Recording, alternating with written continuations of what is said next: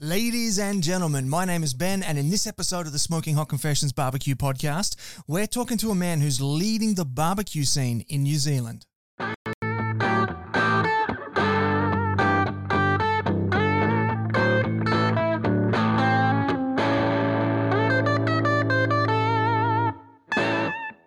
Hey family, I hope you're well wherever you are and you got that thin blue smoke rolling. In this episode, we're talking to Luke Seeney, the head of the New Zealand Barbecue Alliance, and he's leading the way for competition barbecue in the land of the long white cloud. So it's going to be really interesting. We're going to jump across the ditch and we're going to find out all about the barbecue scene over there. Now, before we get into that, I do have a couple of announcements that I just need to run by you first. First up, I want to thank Jagged Woodfire for coming on board as our podcast partner for this episode. They make a fantastic product. They've got their smoker ovens, they've got their gravity-fed cabinets, they've got asado grills, they do custom kitchen installs. Pretty much anything you want to design, they can build for you. So reach out to them, check them out. They got some great gear. Now, if you are just at the beginning of your barbecue journey, we do have the Beginner's Guide to Real Barbecue available for you. It's a free ebook over on our website, smokinghotconfessions.com, and it's everything you need to know to go from zero to hero in the world of low and slow barbecue. So head on over, smokinghotconfessions.com, check that out. It's everything you need to know to get started. And a big welcome this evening to all the people in the Smoking Hot Confessions barbecue community who are joining us for this live recording.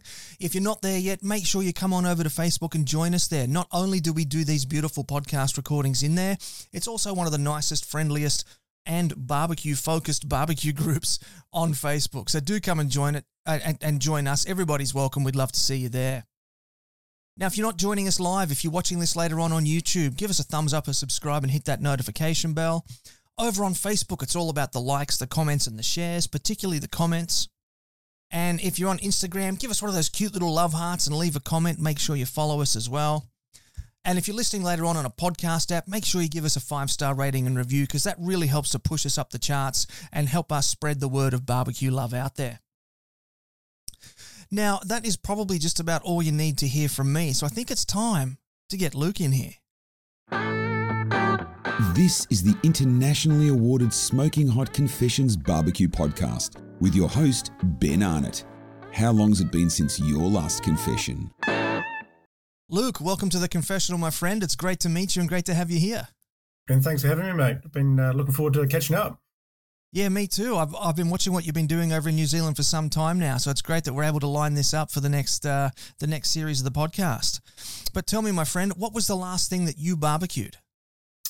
Last thing I barbecued was a couple of Marble Score 6-7 sirloins, Wagyu sirloins the other day, which I happened to have in the freezer and I hadn't cooked. So I cut those into sort of 2-inch thick steaks and reverse seared those on the barbecue. They were awesome. Yeah, right. And did you manage to get through a whole 2-inch steak by yourself, or did you divvy it up and share it out? How'd you go through it? Easy for me to get through one of those steaks. The whole block, maybe not, but with the family's help, we managed to make a good dent into it. Oh, fair enough. I only ask because sometimes when I go away to barbecue competitions, I'll treat myself to a Wagyu steak. And the last couple of times I've done it, I found I just haven't been able to get through it. It's been so rich. I get to about halfway, and then I just stand back and go, anybody want half a Wagyu steak? It's all yours, and then just watch them all come running. So, yeah, I find that with the really high Marble Score steaks, I'm the same. You know, they are super rich, but those ones that aren't too fatty tend to be, you can get through them. Yeah, nice. And do you have many Wagyu farms in New Zealand, or is most of that imported? Most of the stuff we're seeing over here would be Australian at this stage. The most common stuff I think is Australian brands that we're seeing in the market at the moment. They are starting to pop up more in New Zealand. It's still a lot of Angus over here, but we are starting to see that Wagyu coming through. Well, I was talking to a guy, I'm mental blanking now, Daniel from Heavy Metal Cookers. And Daniel Tate, yes. And he was showing me some photos of the Angus that he cooks with there that's from a farm in New Zealand, and the photos that he was sharing was just phenomenal. Like it looked like Wagyu without being Wagyu. It was so well marbled and just looked sensational. Yeah, we get a lot of decent meat over here and beef. And I think what we're seeing a lot over here is that people can now have direct links to different farms and different producers so that they can hand pick what's coming out rather than just going through the mainstream suppliers of beef, which is awesome. Yeah, it's always handy, particularly if you're in the competition scene, to be able to actually go through it and say, yep, I'll have that one, that one, that one. So that's awesome stuff, and great that they've got that close personal connection with the farming communities. Oh, it's awesome. And we're seeing that. We're seeing the smaller producers pop up. They're going in and they're hand selecting the cuts and the style that they know competitors want, or that the public want outside of the normal cuts you get at a butcher. So it's quite nice to be able to hand select and pick and know where it comes from and how it's been raised. It's awesome. Yeah, definitely. Ethically sourced meat is always definitely the way to go if you can get your hands on it. Now, tell me, those Wagyu steaks, is that your favourite thing to barbecue, or is there something that you just really love more than anything else? When I get asked that question, I probably make a few people upset, but I'm more of a hot and fast cook. So steak is definitely more my style. I love a good tomahawk, either hung or just reverse seared. I love a good Scotch. I love a good sirloin. I'm really into dry aging proteins in chunks. So I've got a dry ager at home that I like to kind of dry age and play around with different ages of steaks, and then cook them. So steak is definitely my kind of go-to. More so than the long, low, and slow cooks. I've got 2 young kids, which also makes it hard to spend too much time by the barbecue these days. But definitely, steak is my go-to. Yeah, and that's interesting that you're dry aging them yourself as well. It's quite an on-trend thing to do at the moment. Tell us a little bit more about how you like to go about doing that. Yeah, so I don't know how I've been to barbecues. So this was just kind of the next step for me to have a play around with things, and I try and use whole cuts or larger proteins, so you're not losing too much of your weight to evaporation or to the air. So and stuff with good fat content. So things like T-bones, your tomahawk style cuts, your whole rump, and then you can take the rump cap off and cut it into rump steaks, and then even down to doing some Scotch, but more of those sort of bigger T-bone cuts. And then I started, so my go-to butcher over here, a guy called Ruben, he had a dry aging cabinet in the butchers. So I started seeing that and buying some stuff off him, and that got me thinking. So I thought, well, I'm going to do my own setup and do that. So it's been a bit of a journey, and going from 30 days to 140 days to a bit more to see where that sweet spot is for me. And it's just a bit of a fun project, watching it develop and take flavour over that period. So, so how does that flavour develop? How does that work? I'm not. Good question. I'm probably not into the science part of it, but from what I understand, it's the enzymes breaking down the muscle components, and not in a way that it produces negative flavour, but it almost breaks it down to become a more change the texture and the flavour profile. So the fat for me, when you have an aged steak and you cook it, the fat renders out and becomes a lot more marshmallowy than you would if you're cooking a steak that's quite fresh. It takes on a nutty kind of flavour profile, and if you do it properly without losing too much of the actual weight of the steak, because then if you go too far down the track, then you start going down that kind of cured meat texture where it becomes more like a leathery sort of texture to it. So you don't really want that. So the science behind it, I don't know. All I know is that there's a bit of a sweet spot for me, and that's kind of between 35 and 60 days, and the flavour's awesome, and the texture's awesome of the steak once you cook it. Nice, man. I'm getting jealous. I'm going to have to start looking at that myself, I think. And so what is your favourite barbecue? Are you a kettle guy, a drum guy, a pellet guy, an offset guy? What do you like to cook on? Most of the guys over here who know me will know that I've got a few barbecues hidden away that my wife knows about some of them, not all of them. But basically, I do like a ceramic cooker, like a Primo. I've got a Primo. I like the Primo because it's got a oval shape to it, and so you have more cooking area. But I've recently picked up a local manufacturer over here. Everyone knows sort of Jared McDonald with his Octopit multi-Qs. So I've got one of those at home now. which I'm playing around with, and I like the versatility of that because it has the height to be able to hang protein, and it also has the versatility of moving up and down the heat and deflectors, and you can, the airflow. It's quite a cool unit to play around with. Through to, I've got a hasty bake for steak, and I'm a Weber kettle and a Weber GA, and a little hibachi grill, and it depends on. My excuse is that every different dish needs a different kind of cooking apparatus to cook it. So there's excuse out of lots of different excuses for different barbecues, but I like cooking on everything, to be honest. Fair enough. Yeah, it's always good to have a nice wide variety there as well. Now, did you get caught up in the whole Weber collection craze, and you got 17 different colours and paying thousands of dollars for rare ones, or are you just a? No, I've seen the guys who really get into those. I've got a Weber. I've got a Weber GA. I grew up on Weber with Webers around with my dad, but no, I never got into the collecting of the colours and other bits and pieces. But definitely a collector of other barbecue related paraphernalia, namely barbecues as a whole. I like all different types of barbecues. Fair enough, man. I can certainly understand that. I've got just about one of everything myself as well. Now, tell me, you just mentioned your father and Weber's in there. How did you get into barbecue? Was it something that you grew up with, or did you get into it later in life? No, I grew up with it. I was, I chatted with you off the air a little while ago, and I'm actually, and most people I don't know if most people know it, but I'm actually Australian originally. I was born and raised in the northwest of Western Australia. Born in Dampier, grew up in Karratha, and then moved down to Perth when I was in my older years. But my dad was always cooking. We grew up in a small community. It was a community. Everyone in the street knew each other, and everyone got together and on a Friday night and had drinks and food. And I can always remember my dad cooking. He cooked every Christmas as well, but he cooked on a Weber using heat beads. Would do lambs or pigs on a spit in the backyard, for the neighbourhood. It was awesome. So always around that kind of. I still have vivid memories of being a 6-year-old and walking close to the pig on the spit and burning my feet on charcoal. I think that was my initiation into the barbecue world. But so yeah, my dad was always into cooking and barbecue. So that's where it kind of started, and it kind of evolved from there.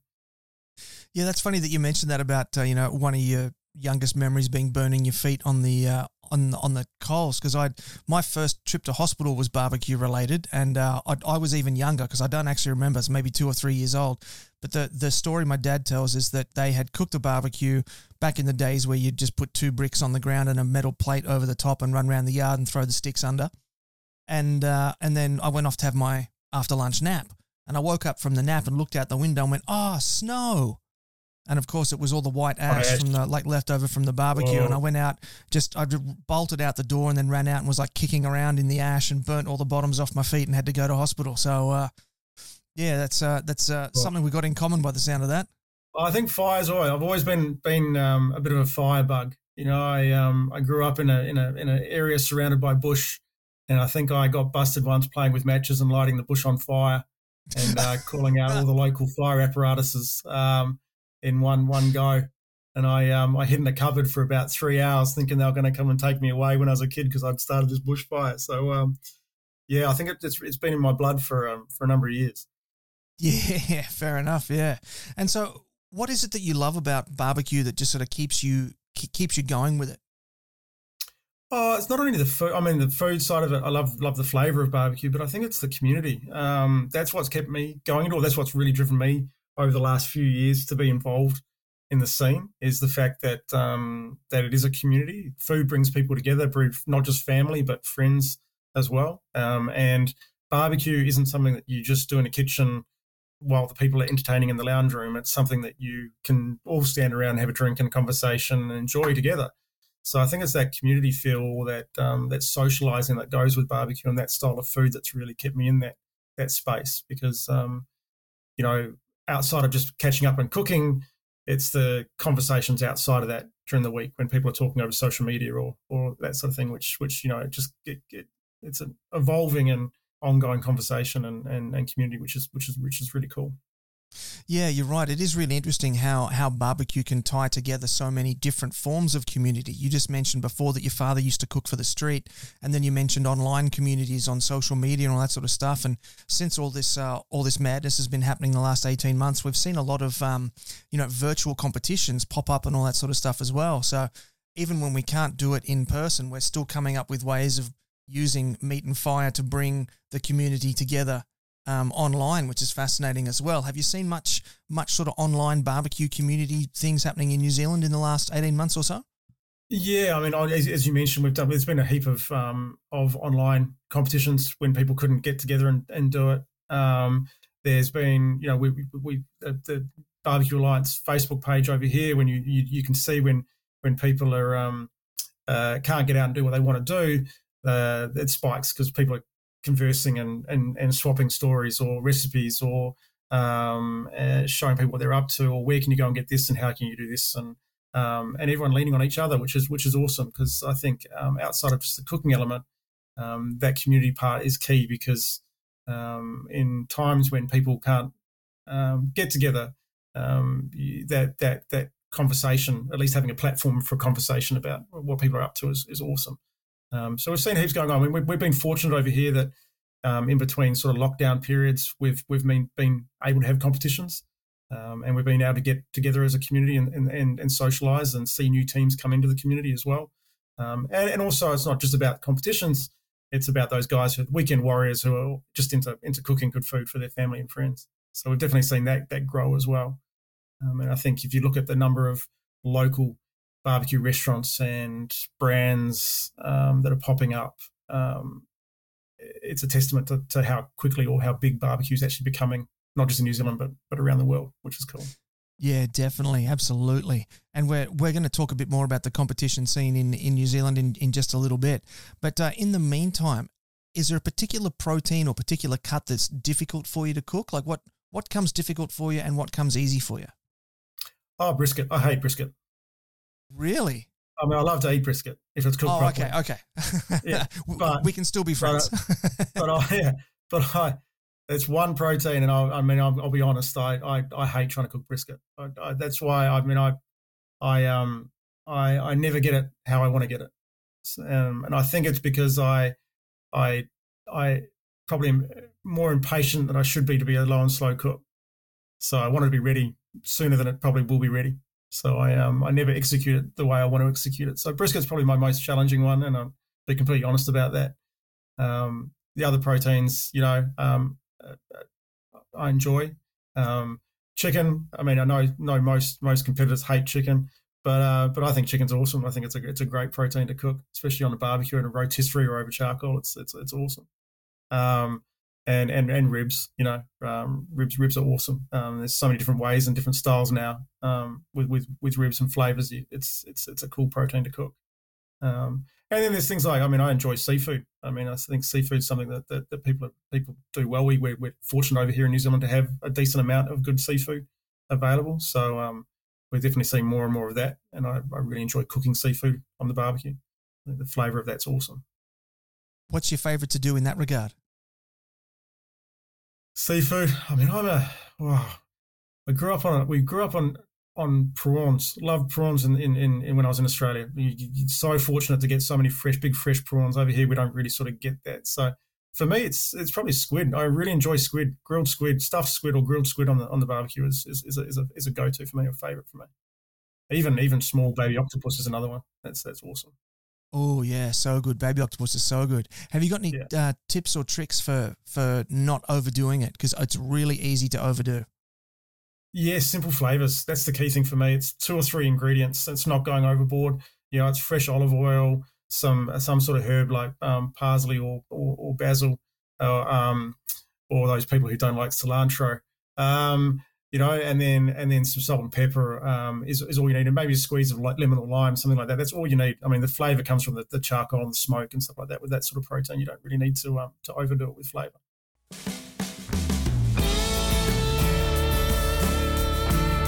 If you're looking for your next barbecue smoker or grill, Jagged Wood Fired has got what you need.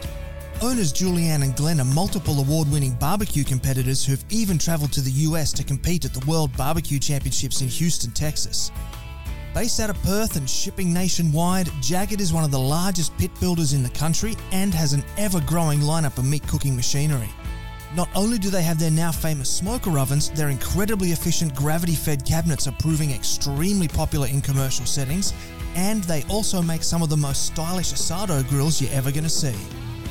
Jagged is also well known for amazingly detailed custom work ranging from backyard designs all the way to installations in commercial kitchens.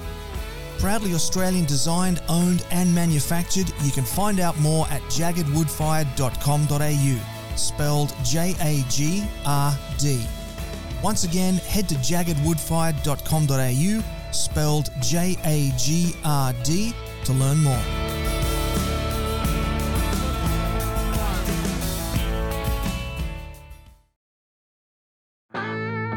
Got a project you'd like to work on with the SHC team? Shoot Ben an email on ben@smokinghotconfessions.com and let's have a conversation. Alrighty, Luke, now let's get into the NZBA, because you are the head of the New Zealand Barbecue Alliance, so I figure you're the best person in the know to fill us in on the barbecue scene in New Zealand. So, mate, tell us about the NZBA. When did it form? So NZBA formed in 2019, officially. It had been around. We were part of the Australasian Barbecue Alliance from 2017. 2017 was when we kicked off with meat. The first sort of meat stock was over here. It was the first real sort of sanctioned barbecue competition over here, and we worked with the Australasian Barbecue Alliance with both Jay and Adam initially for those first couple of years, and we brought them over here to help grow the scene and drive it. And then in 2019, we sat down and said, well, let's see how we can have an offshoot and have the NZBA set up as an independent organisation over here so that we could help and drive the growth of New Zealand barbecue with someone local rather than necessarily having to always rely on the Australasian guys or the Australian guys to come over and help us do that. So in 2019, we kind of formalised the New Zealand Barbecue Alliance, and we've sort of hit the ground since then. Yeah, right. Sounds good. It's always a good idea to have some to have locals controlling the local scene. Now, how's the growth of the scene been? Like the competition uptake, the uptake of competition barbecue? It's been amazing. It's been awesome to see. You know, I mean, when we started in 2017, we relied on one sort of promoter to promote 8 competitions throughout the year to get it going, because meat stock sort of came along in the start of the year, and then all these guys who competed at meat stock and had such a good time was sitting around going, well, what's next? What do we do? You know, and I was fortunate in the role I had back then was to work with a brand like Jack. I'll have to have a plug, but Jack Daniels, to help us to build a competition scene, which were 8 competitions over sort of a year period to get that scene going, and then that grew into 2018. Then 2019, when it sort of really kicked off, all of a sudden we had these guys who were putting their hands up to be promoters to actually put on comps. And that's the whole goal we had as an organisation, was to not rely on 1 or 2 people to really drive the scene. Was how do we get these promoters to start putting on events to drive the scene forward. And that's what we've seen. So in 2019, you know, we were stoked if we had a competition. We had 20 to 25 teams. It was amazing. You know, now I think this year we're averaging over 30 teams at a comp. To the biggest comps being Smoke on the Coast with 40 teams and Kumu with 40 teams, and then normally we'd have a meat stock type event which would be the biggest at 45 or 50 teams, and then something like Hamilton and New Plymouth and Tokoroa Low and Slow up north, and then there's a competition in Wellington. So we kind of went from having 8 comps at the start to now we're getting sort of 13 comps a year across the calendar year. And they're all decent-sized comps. The beautiful thing about it these days is that it's not the same teams turning up to the comps either. We're getting sort of 3 or 4 to 5 or 6 new teams at each of these comps who are putting their hand up and jumping in. So, you know, we went from having 35 teams in the first couple of years to sort of 90 teams who compete over the year in New Zealand, which is huge for us, you know, and we're stoked with that. So the scene is definitely growing. We're still seeing new people coming into it. Obviously, we're trying to evolve to keep it interesting for teams and adapt. But the scene is definitely strong and growing, which is amazing. And we can only do it because we have such amazing promoters over here who put the time and effort into actually putting on these comps and events. Yeah, that's incredible. What do you think it is that that keeps reliably drawing new teams to join the competition scene? One of the key things we've always tried to do with the NZBO over here is cut out the bull. For less of a better term, is that we've tried to generate a positive vibe and open communication with teams, so that we don't have any negativity or grief. So each comp you come to, teams are happy to talk to each other. The older teams, it's not a closed wall environment where they're quite happy to take a team under their wing next to them and show them the ropes and give them advice and help them. As soon as you start putting up those barriers, then you get that, it becomes too competitive. So if you walk away with a trophy, it's a bonus. If you walk away with new friends and you've had a really good weekend with a whole group of mates, then that's the main thing for us, and that's what we try and drive through the social media side of things, but also at the live events when we have these competitions, is that we try and be open and honest with the teams. We try and take feedback on board, and try and create that positive environment. So I think that's what's been working for us really well over the last couple of years, is that nipping things in the bud quite early if we possibly can when things start getting a little bit negative, you might say. Yeah, they tend to get a bit hot under the collar, if you'll excuse the pun. So we've talked about attracting those new people to the scene, and that's really good that you're able to keep pulling new people in like that. What's the response from the general public been? So the people coming as spectators to the festivals, are you seeing like big numbers of the public coming through the gates? Yeah, we're definitely starting to see. So what we've tried to do is to make sure that most of the competitions that are on the national series are open to the public. The first couple of years, they were very much sort of closed, try and get the competitors in, try and grow the scene and get those sort of things happening before we went too much into the open public.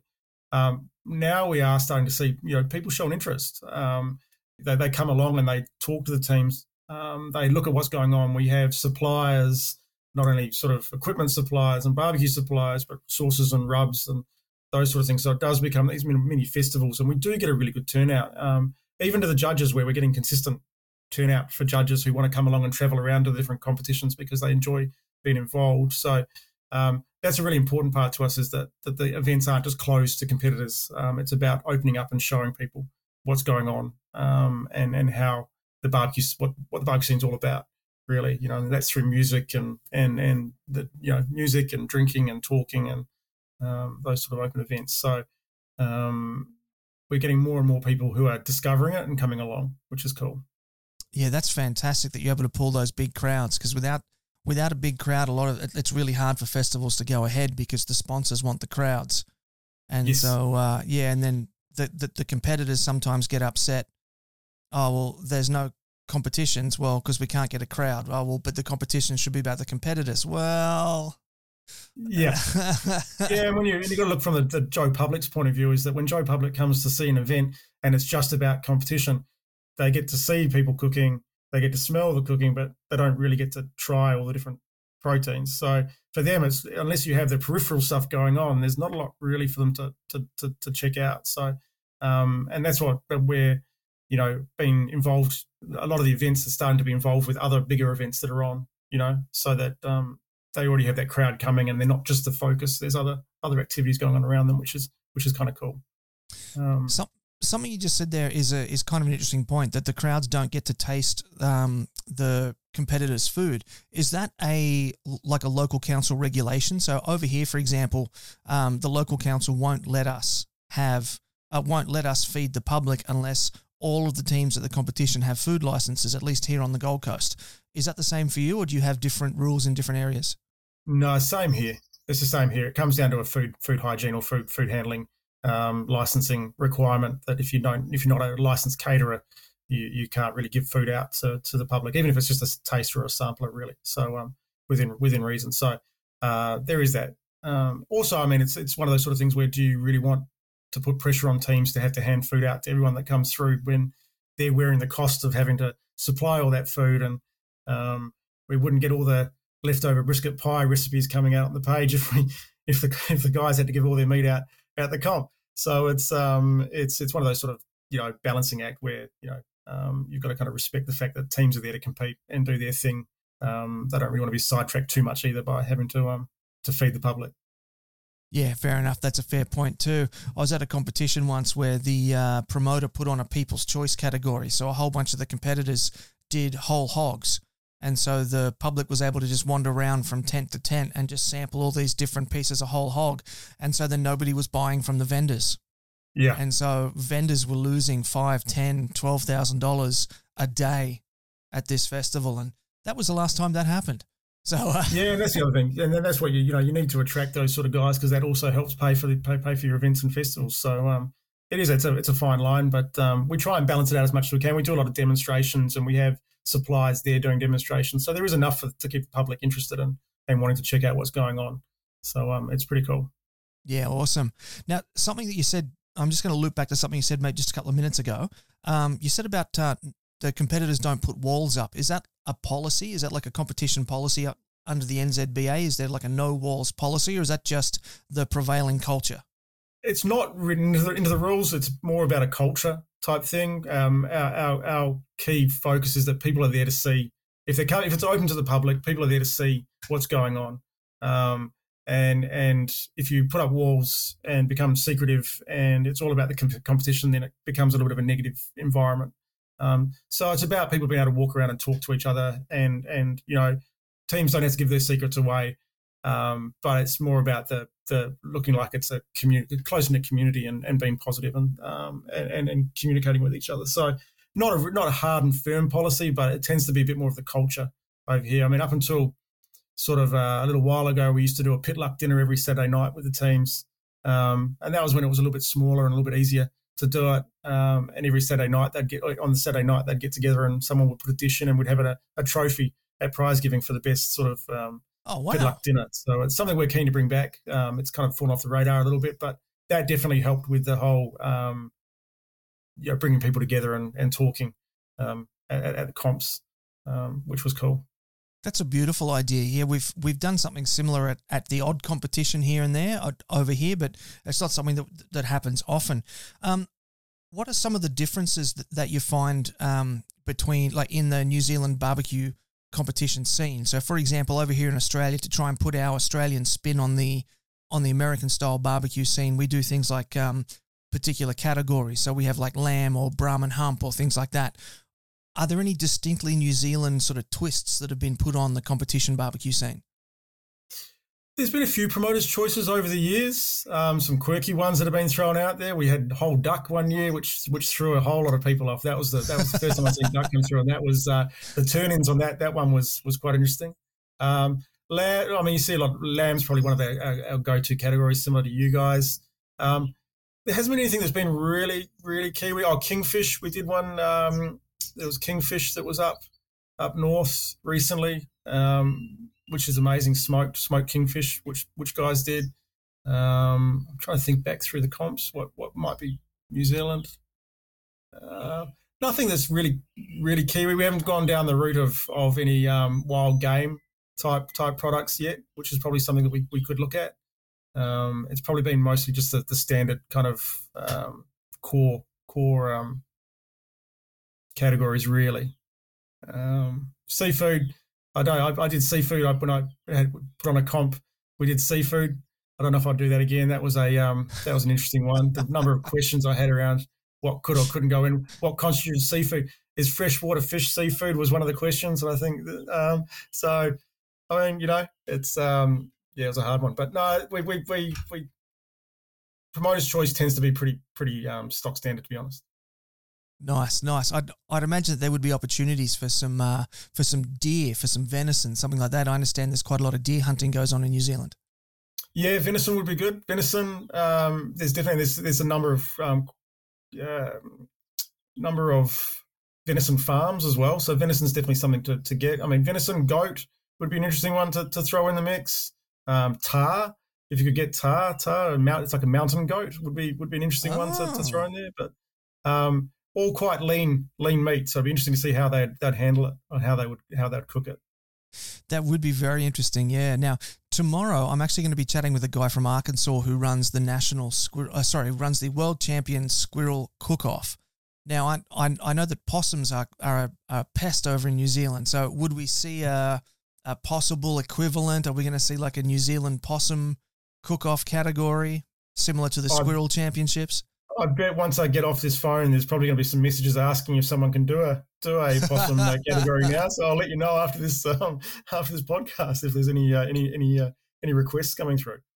Looking forward to it, man. I'm really wanting to hear the sound of that. Now, are there any differences between like North and South Island in regards to barbecue? Yeah, I mean, barbecue's growing in the South Island, and there's some amazing barbecue restaurants down there, and some guys who are really pushing barbecue down there. From the competition side, it's growing. It's growing slightly a bit slower than the North Island as far as team numbers. Geographically, it makes it difficult because when the South Island guys really want to compete, to haul their gear up to the North Island isn't easy, and the same goes for when you're trying to grow the scene down there, and you kind of need to get the North Island guys down there. So there's one guy who's waving the flag, a guy called Glenn Manning down there, who's really pushing hard to have a competition. He runs the only sanctioned competition down there as part of the Christchurch agricultural show in November. And we have a number of teams, and he's gone to the effort to get a sponsor on board to be able to put a container so that the guys can fill the container in up here and then ship the gear down there for that competition. So there are guys who are pushing it. It's just how do we get more? It's trying to encourage teams to jump in, and promoters to put on competitions as well. Without relying too much on having to get the North Island guys down there to compete. So how can we try and grow the scene locally? So that's probably one of the biggest challenges for the NZBO over the coming sort of 12 to 18 months is how do we grow the scene down there so that they have a flourishing kind of competition scene. They can at least have 2 or 3 comps down there for the national series rather than just having to rely on one and then coming up north to do the rest. Yeah, right. And how far apart are the North and South Islands? Is it comparable to like Tasmania and the mainland over here? Yeah. I've been to Tasmania, so it would be from Auckland to Christchurch is about it's an hour and a bit, hour and 20 minutes, I think it is for a flight. Yep. So about 1,200 k's. Flying's easy. Driving's because you got to. That's the interesting part because you drive down to Wellington and then you catch a ferry across and then drive further. So it takes a while, and the terrain's not that amazing to tow a pit. Probably be similar. But I think, and its population as well. There's not as many people that live in the South Island versus the North Island when it comes to numbers. But definitely one to watch out. I think we will. And the South Island guys do well when they do compete. So they can cook. We just got to try and grow the number of teams. Yeah. Now, just speaking of different competitions and different variations and things, I saw something on your socials. The Thai Tokarao. My apologies for my awful pronunciation. Thai Tokarao Low and Slow Barbecue Comp. They had a hangi there. Was that a category or was that just like a feed that they put on for the competitors? No, that was what the organisers put on in Northland. So Northland's kind of like Queensland. It's the winterless north. It's an amazing place, the Bay of Islands. It's awesome. So this was held at the Paihia Top 10 campground. So everyone had their own sort of camping space and set up and right on the water, and just a bit of it was a local. It was put on by the event organisers for dinner for all the competitors on the first night, and with a local welcome, and it was awesome. It was such a cool thing to see and do, and the boys did a great job of cooking. The food was amazing, so it was cool. It was a really nice twist to have at an event that you don't normally get. Do you reckon that we might ever see like a promoter's choice category of a hangi at a barbecue competition? Yeah, I suppose we just probably got to try and find somewhere where they let you dig enough holes to make it work. If you're going to do a traditional one, but I definitely think it's an opportunity there as a promoter's choice type category. But definitely, if you haven't tried it, it's definitely something to check out. Well, my wife's she's commenting here on Facebook. She says, if you're putting on a hungy competition, we're going. So there we go. Oh, and We'll then make sure we extend the invite. someone else is chiming in here. Yes, please. Yes, please. So I think there's a bit of support there for a hungy category. And you couldn't pick a better place to do it either. Up north is just, if that's, there's, all our comps are amazing now. They're in awesome locations. But those ones that are on the water up north are just are amazing. They're really cool. Yeah, very beautiful sounding place. So there's been a lot of businesses have sprung up as a result of the competition scene. You've got Yes. Barbecue Boy, the barbecue shop, Rum and Q, Rubs and Sauces. We already talked about Jared McDonald and Octopit. What are some of the opportunities for growth that the NZBA sees in the barbecue scene in New Zealand? So, as you say, these things sort of started out from barbecue competition teams creating sauces and rubs, or businesses, and continue to compete. And they got some really good success by having this competition platform and guys using their products and getting into it. The biggest opportunity with these guys now is that they're breaking out of that competition scene, and they're breaking into more mainstream commercial opportunities. So, we're seeing things like the Rum and Q and the Four Saucemen not just being in butchers, but in mainstream supermarkets and grocery stores. To looking at opportunities to distribute into Australia and the UK and other markets, and people like Barbecue Boy, who is a competitor, but like Ken is just into the scene completely. And, he set up a store, and he's bringing in finding rubs and sauces and being an advocate for those sort of things. And you've got Adam from Low and Slow Barbecue Supplies, who's doing the same, and they're all trying to play in the same space, but they all complement each other with what they're offering and what they're doing. So there's huge opportunity for them because, as I said earlier on, the competition scene, when you look at it, even if it's 90 teams, we're still talking only like 300 or 400 people, that are competitors in that scene. But we have a community of 45,000 people who are active barbecuers. We have a really strong interaction rate through our Facebook page. So it's those weekend guys that these guys are now, communicating with and where you're seeing a lot of their product being used. So those guys are doing amazing, and we'll support them as much as we possibly can to get their brands out there, because it's nice. Kiwis are always about that kind of backing the underdogs and backing the small guys to get out there and be successful. Which is cool.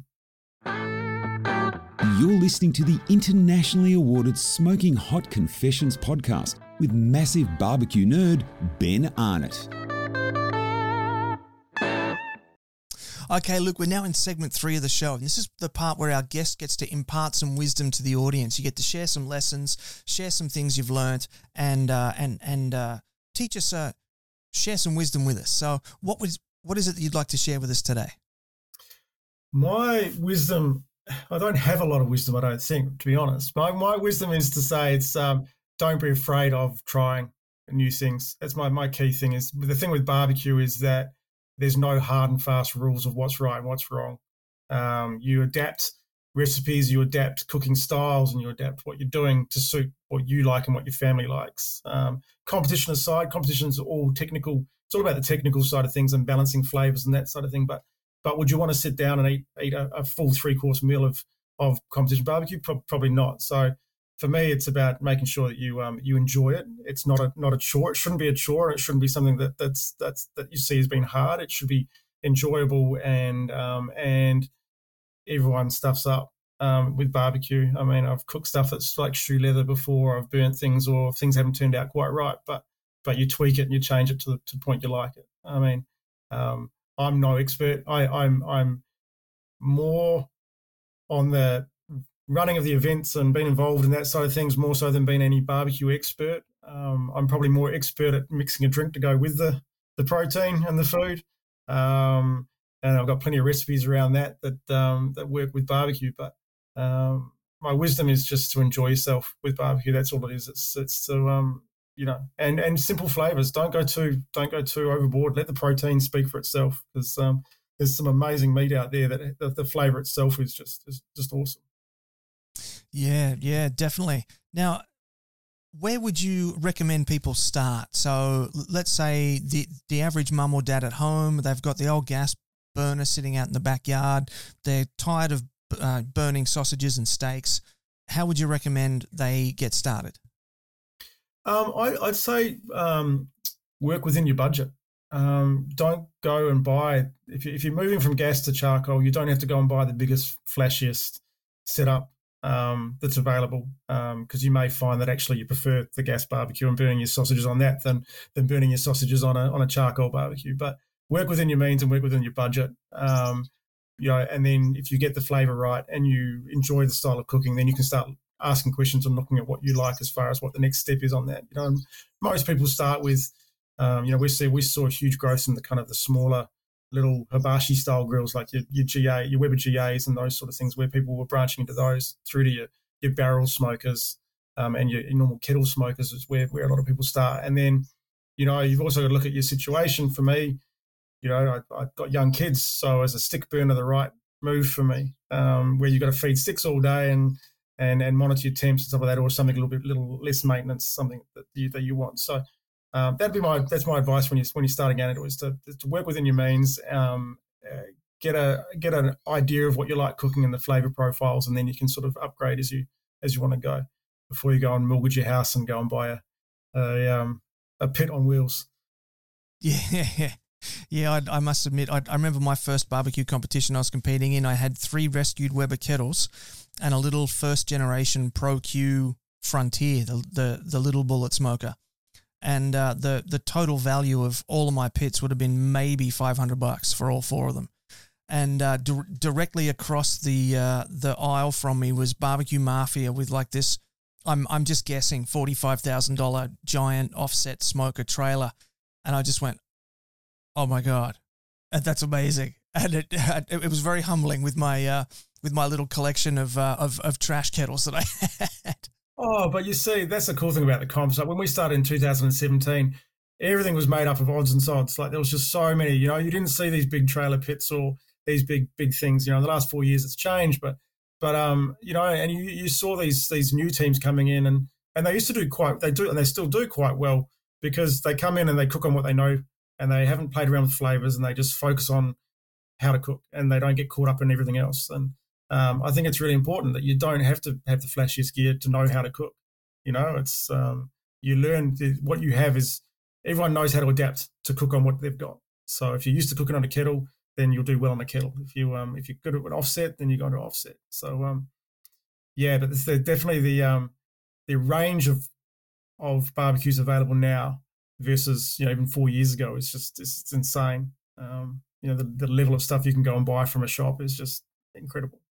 Yeah, much bigger, yeah. And then you got people that are really successful like Harry Sue, who will turn up and cook an entire KCBS competition on one Weber Smoky Mountain. Yeah. Unbelievable.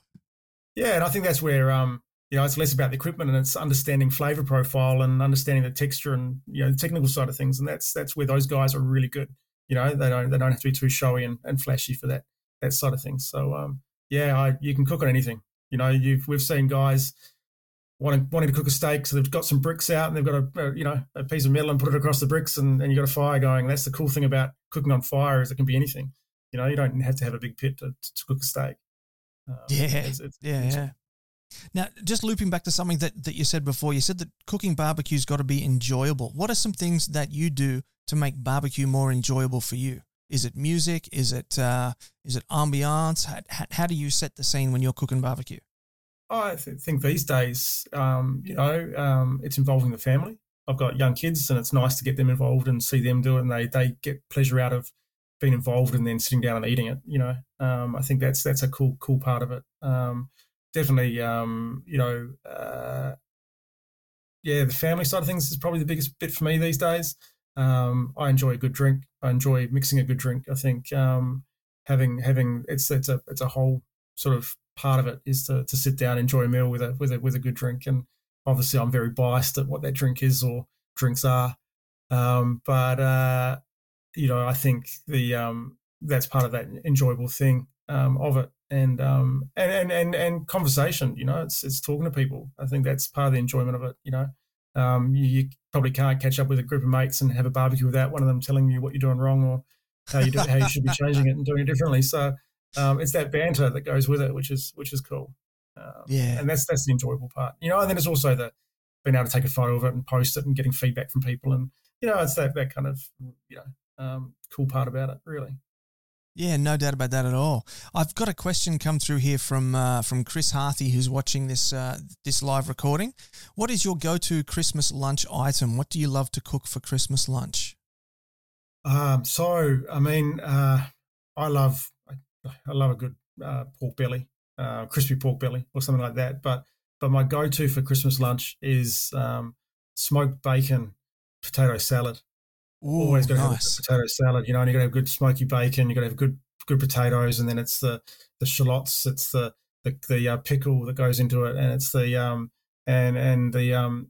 it's that good accompaniments. Like protein is one part, but it's having those little additional sides, which is awesome. So smoked potato salad is my go-to. But classic for me is a roast pork, maybe roast chicken. And then a really good glazed ham, and a simple glaze for the glazed ham. Pineapple juice, ginger, and sort of simmer it down is a really good one. So simple for me for Christmas. Yeah, there's not much better than a glazed ham, is there?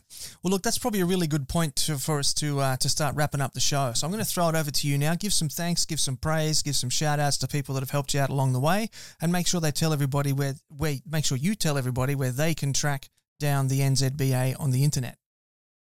Okay, cool. So, for me, there's so many people to thank. I think from initially the support and the helpful push from the guys in the ABA.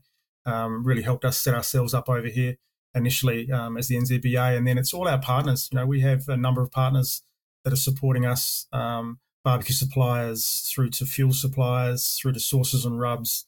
They're the only reason we can do what we do is because of those partners investing in the scene and growing the scene. I know I won't mention them all because I'll forget them, but we do have the New Zealand Barbecue Alliance group on Facebook. We are a community that you need to go and look up, and we'll let you come in. We have some simple policies.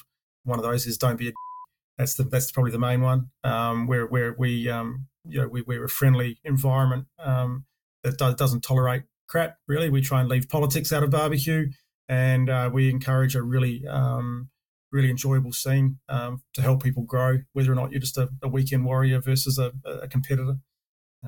But it's the guys who really are getting into the scene and growing the scene that I've mentioned a few of the brands throughout this podcast, but they're the guys who are really helping us set the scene and grow the scene, and the promoters. The reality is we wouldn't be able to do this without promoters.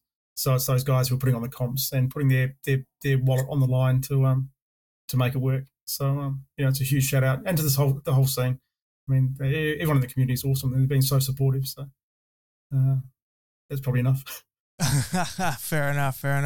Well, look, mate, I'm going to say thank you very much for taking time out to talk about the New Zealand barbecue scene with me this afternoon. It's been really interesting for me to be able to find out sort of what you guys are up to over there, and just how it's been really great to hear just how strong the scene is. So thank you for taking time out to come talk to me, and best of luck in the future with it all. Thank you very much, and absolute pleasure. And if anyone is thinking of coming to New Zealand, outside of New Zealand, hit us up. We're more than happy to help you and support you when we're allowed to. So look forward to chatting. And there you have it, family. There's an open invitation for you to go travel to New Zealand, and Luke will sort you out if you want to go hit up a competition. So that was Luke Seeney from the NZBA. What an interesting story to find out how the barbecue scene and the competition barbecue scene has developed in a much faster rate than it has over here in Australia as well, which is the thing. And I was down at my local barbecue shop, Smoked Barbecue Co. there just a few weeks ago, and I saw there was a bunch of New Zealand products in there as well. So the New Zealand products are not just doing well in New Zealand, they're doing well around the world, which is fascinating to see. Now, before I let you go, I just want to remind you of the announcements from the top of the show. Huge shout out to Jagged Woodfind for coming on board as our podcast partner for tonight's show. If you're at the beginning of your barbecue journey and you need to go head to the SmokingHotConfessions.com website, pick up your free copy of the ebook, The Beginner's Guide to Real Barbecue. That's going to tell you everything you need to know to go from zero to hero in low and slow.